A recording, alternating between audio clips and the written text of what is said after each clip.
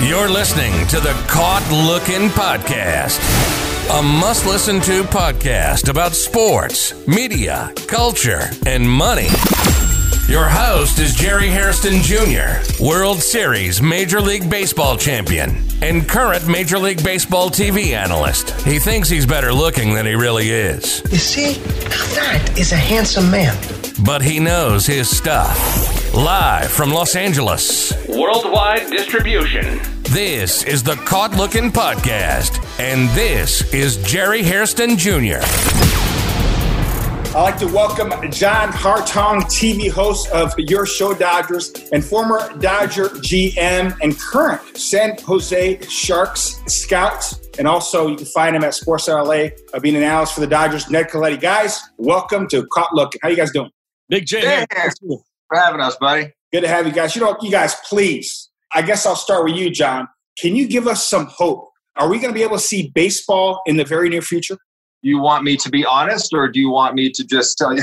No lying on this podcast, John. No lying. In the near future, I would say no. I'm still hopeful that we will see baseball at some point this year, but with each passing day, it just seems like the news becomes more and more grim and the outlook becomes more and more bleak. I mean, you look at the PGA Tour and professional golf tournaments in July, and Wimbledon, which is late June, early July, that's already been canceled. The British Open is in July. They've already canceled that. So what makes us all think that baseball is going to suddenly be back in early June or maybe the beginning of July? I just don't see that being a real possibility, but things can change. You know, it's one of these things where there's so much uncertainty. We don't know exactly what's going to take place, but I'm hopeful there will be a season at some point. I just don't think it's going to be in the near future. Ned, please tell me. You're going to be a little bit more positive than John. Tell me. Probably not, Jay. I think it's going to be a process. I think when you think about social distancing and people saying, well, don't get together with a group that's larger than 10 people. And you typically would know those 10 people. You know their habits. You know what they do. And then suddenly you're going to try and put 50,000 people in a baseball stadium, of which you won't know 49,996 of them. You know, I don't see that happening soon. I see it being a transition. Could I see games played without fans in stadiums? Yeah, I can. Could I see that in the spring training site? Yeah, perhaps, depending on where it's at. But there's so many other factors that go on. And when you think about your career on airplanes, you're in locker rooms, you got buses, you got so much close quarters with 40 or 50 people. You know, I think it's going to be a process. I've been hearing a possible July 4th start date. So if we're going to start games July 4th, you would think it'd take the players 2 to 3 weeks to play. And I know, John, you did say they already canceled certain golf tournaments and certain tennis tournaments in July, but possibly with baseball. Could you have games where nobody's in the stands? And if that's the case, is it going to be for a month, 6 weeks, just to get some baseball or any sports on your TV? Well, Stan Kasten was on our show yesterday. He basically talked about it. Major League Baseball, and everyone's telling him, just try not to even speculate because they don't even know at this point. Every option is on the table. If that means they could actually have opening day on 4th of July, which I think would be really cool on our nation's birthday to have our national pastime have opening day, that would be awesome, even if there are no fans in the stands. Now, ideally, what we heard Commissioner Manfred say last week was that they wanted 3 things to be in place before they would even consider having a baseball season. And one of them was being able to have large gatherings once again. But they did leave the caveat in there that if special circumstances are in place, they will consider having games without fans in the stands. But we just don't know when that day is going to be when we will be seeing people in stadiums. I actually think we will have an opening day at some point and there will not be fans there. I hope I'm wrong, but I think that's what's going to happen. You know, just looking at the history of this country, and Ned, I'll start with you. Does this work stoppage of all sports, does it compare to anything else? No, you know, we've all been through 9/11, that period of time. You know, you can go back in history, world wars, stop seasons for a little period of time. Back in the First World War, there wasn't football necessarily, or basketball, or hockey, or soccer, or other sports. Never have all sports been shut down at the same time. And it's almost like, you know, even Christmas Day, you have the NBA. You know, so there's always a sports event pretty much every day of the year. But for the last few weeks and for the next few weeks going forward, there's nothing in history that can isolate what we're in right now. John, same question. I'll address it to you.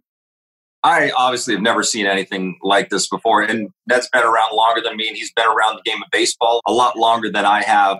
There's just nothing we can compare this to. We read the stories about World War I, World War II, and the Spanish flu, over 100 years ago. But, and even the 9/11 thing, Jerry, you were playing at that time. It was a very short-lived shutdown compared to what we're experiencing right now. And we've just never seen times like this in our lifetime. It's extraordinary, and it's painful for so many people. And it just seems like it's only going to get worse. There's another factor, too, let me interrupt for a second, is that those other events, there was an end to them. We don't know when the end to this is. And again, I think it's definitely going to be a process, because I think you'll see games before fans, but even getting together two teams where you've got 50 or 60 people in different clubhouses, between the clubhouse attendants, the trainers, the medical, the players, the coaches, the manager, when is that?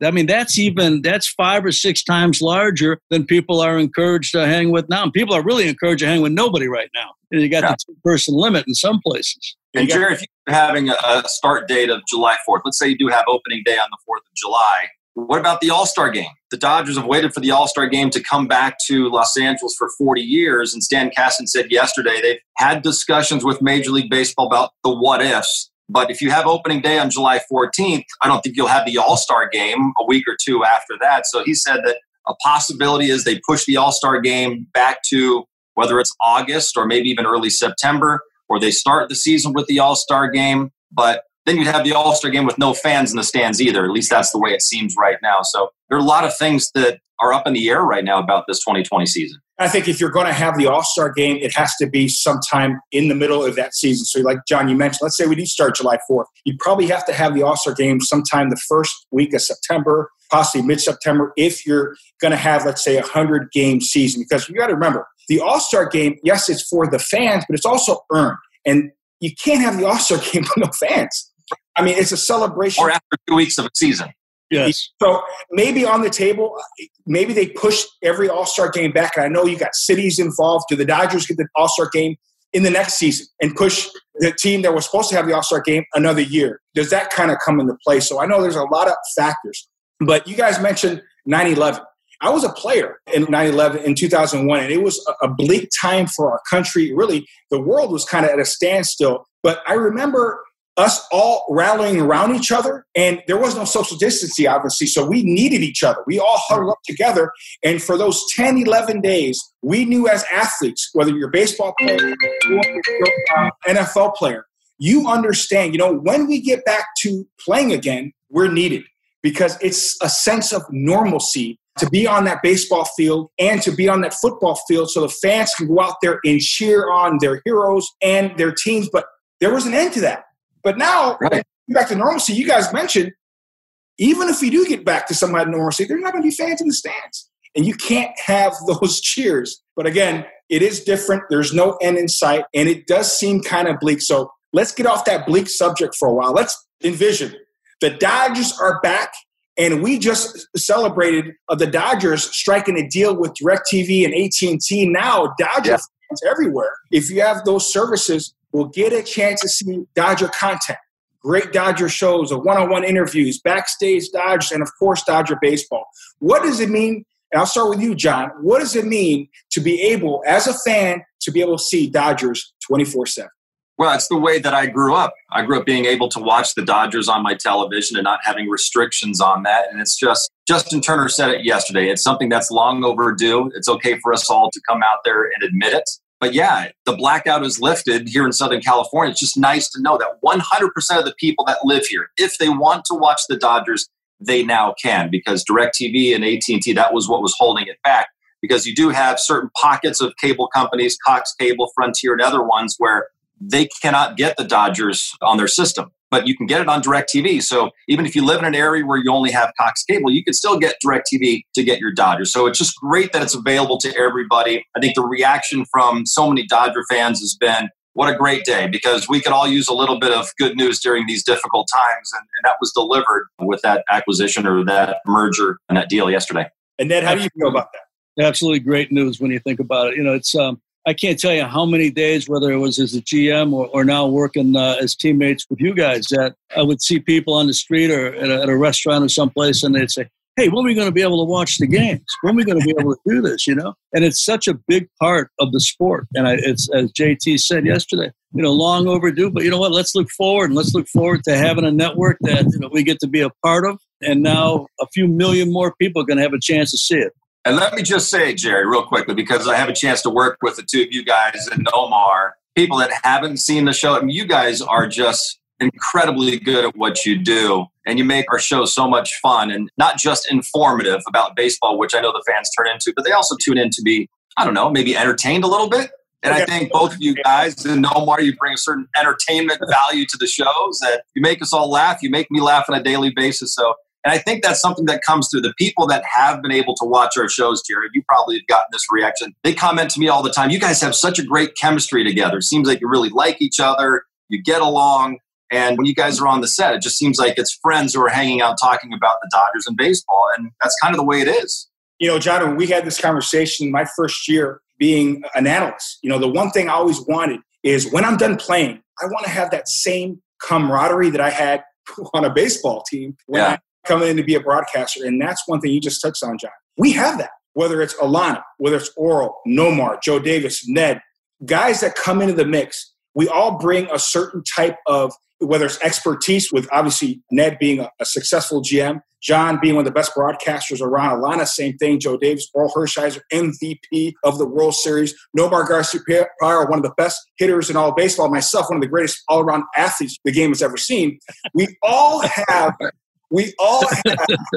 some. Thanks for working that in there. That was good you worked that in there. We all have something that not only do we bring to the table, but we really get along. We definitely care about each other. And John, I said this yesterday, being in Scottsdale, Arizona, I have DirecTV and I got a chance to see you on my screen. You look younger in Arizona. I don't know how that was possible. But you really look younger on my TV screen here in Scottsdale. Well, I told that's funny. I told you, I said, I think because I haven't been able to go to the hair salon, like my hair is like really long. It's kind of out of control. I got more grays that are showing now. So I'm probably looking a little bit older now than I would during the regular season, at least when I was in Arizona just a few weeks ago. Back to the playing surface. We acquired two really good players. Let's first start off with David Price, a former ace. Now he's asked to be a number 2, number 3 starter in the Dodger rotation. How do you think, when we get back to playing, how do you think he will fit in our rotation? I think he's going to be a big addition to it. Go ahead, John. You go first, Ned. You're the GM. I think he's going to be a big addition to the group. I think when you think about pitching in the American League East, you've got 9 hitters. You don't have a National League type lineup. You've got teams that have really been built for offense that he would see a vast majority of the game. So I think that helps him. I think being around a guy like Kershaw helps him. I think being around a guy like David Price is going to help Kershaw. I think Walker Buehler, you're talking about 2 Vanderbilt alums, Walker Buehler and David Price. So I think you adding another quality guy, pitched some big games, knows what the heat's like, knows what the expectations are. I think whenever you add somebody like that, it's a good thing. And I think the big thing with David Price, Jerry, is going to be the health. I mean, it's something that has been kind of hanging over him off and on the last few years. He had the cyst removed last year on his wrist that he mentioned had been bothering him at times going back to his days in Tampa. Yet when he's healthy, even a couple of years ago when he was with the Red Sox, he had a great year. And last year when he actually felt good, he was pitching really well. So if you have a healthy David Price, even at age 34, whatever he is right now, he's still one of the best left-handed starters we have in the game today. So if he's healthy, he's going to be a huge asset for this rotation. Absolutely. And John, in this question, I'll start with you and then Ned, you will follow. We talked about, John, the last couple of years. We said, what do the Dodgers need? And they were obviously loaded with left-handed hitting. And we always talk about they need that one stud right-handed bat. In comes Mookie Betts, AL MVP a few years ago. Is he good? He's pretty good. How do you see him fitting in to the Dodger lineup? Well, first of all, he's going to sit there at the top of the lineup, I got to believe. And there has been some talk that maybe he'll bat second and Jock Peterson could lead off against right-handed pitching. I don't know if that would happen or not, but either way, top of the order, batting first or second. This is the guy who led all of baseball in runs scored each of the last 2 years, and he's going to have the guys hitting behind him like Max Muncy, Justin Turner, Cody Bellinger, Corey Seager. Those guys are going to have base runners or a base runner, Mookie Betts, on so often. And you know, Jerry, very well, once a pitcher gets into trouble, things tend to happen, and those guys are going to be salivating, getting a lot of at-bats, RBI stake opportunities, and Mookie Betts is going to have a ripple effect down that entire lineup for the Dodgers. Absolutely. I think it's rare to have what they call a five-tool player. I think in the case of Cody Bellinger, certainly you've got a very young five-tool player, probably a six-tool player for intellect, as you add that to the group, to have two of them. And that's Mookie Betts as well. To have two of them on one team, in one lineup, in one outfield, boy, that is so rare to have that type of – it's rare to have that type of talent, period, let alone to have two of them. And I think that people are in for a great, great run watching him play because there's nothing he can't do. And it's not like he's just an offensive player or just a defensive player or just kind of a threat on a base path. The entire game he brings all the time. Yeah, you guys did a great job of addressing the offensive impact Mookie Betts will have. And Ned, you know this too. When a pitcher can see guys out there behind him that have range and can make plays behind them, their confidence elevates.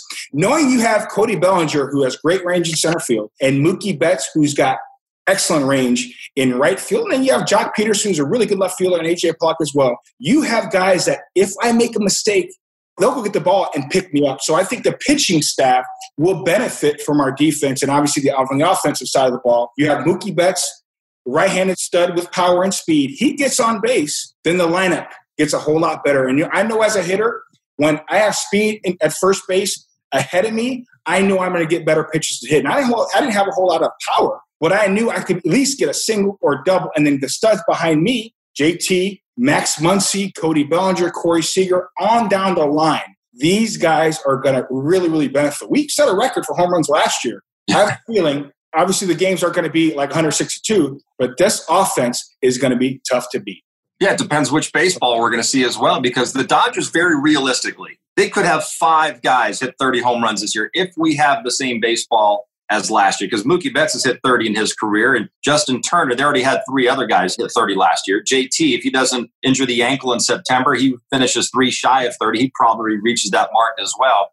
The lineup is ridiculous from top to bottom. We still don't even know what Gavin Lux can do in a whole regular season, or a guy like Will Smith. Who knows what those guys will bring to this table. But when we sit here right now, the lineup looks scary good to me. I think this is the best lineup Mookie Betts has ever been a part of, too. And the Boston Red Sox, we know they're world champions, all that. But that lineup, he got down to 7 and 8 and 9, and it was a little bit not as robust, let's say, or not as deep as this Dodger lineup. But we talked about it all last year, there's no weak outs in this lineup. For a pitcher, it's tough. You talk about a pitcher having confidence because he looks in his outfield and he sees guys that can really go get it.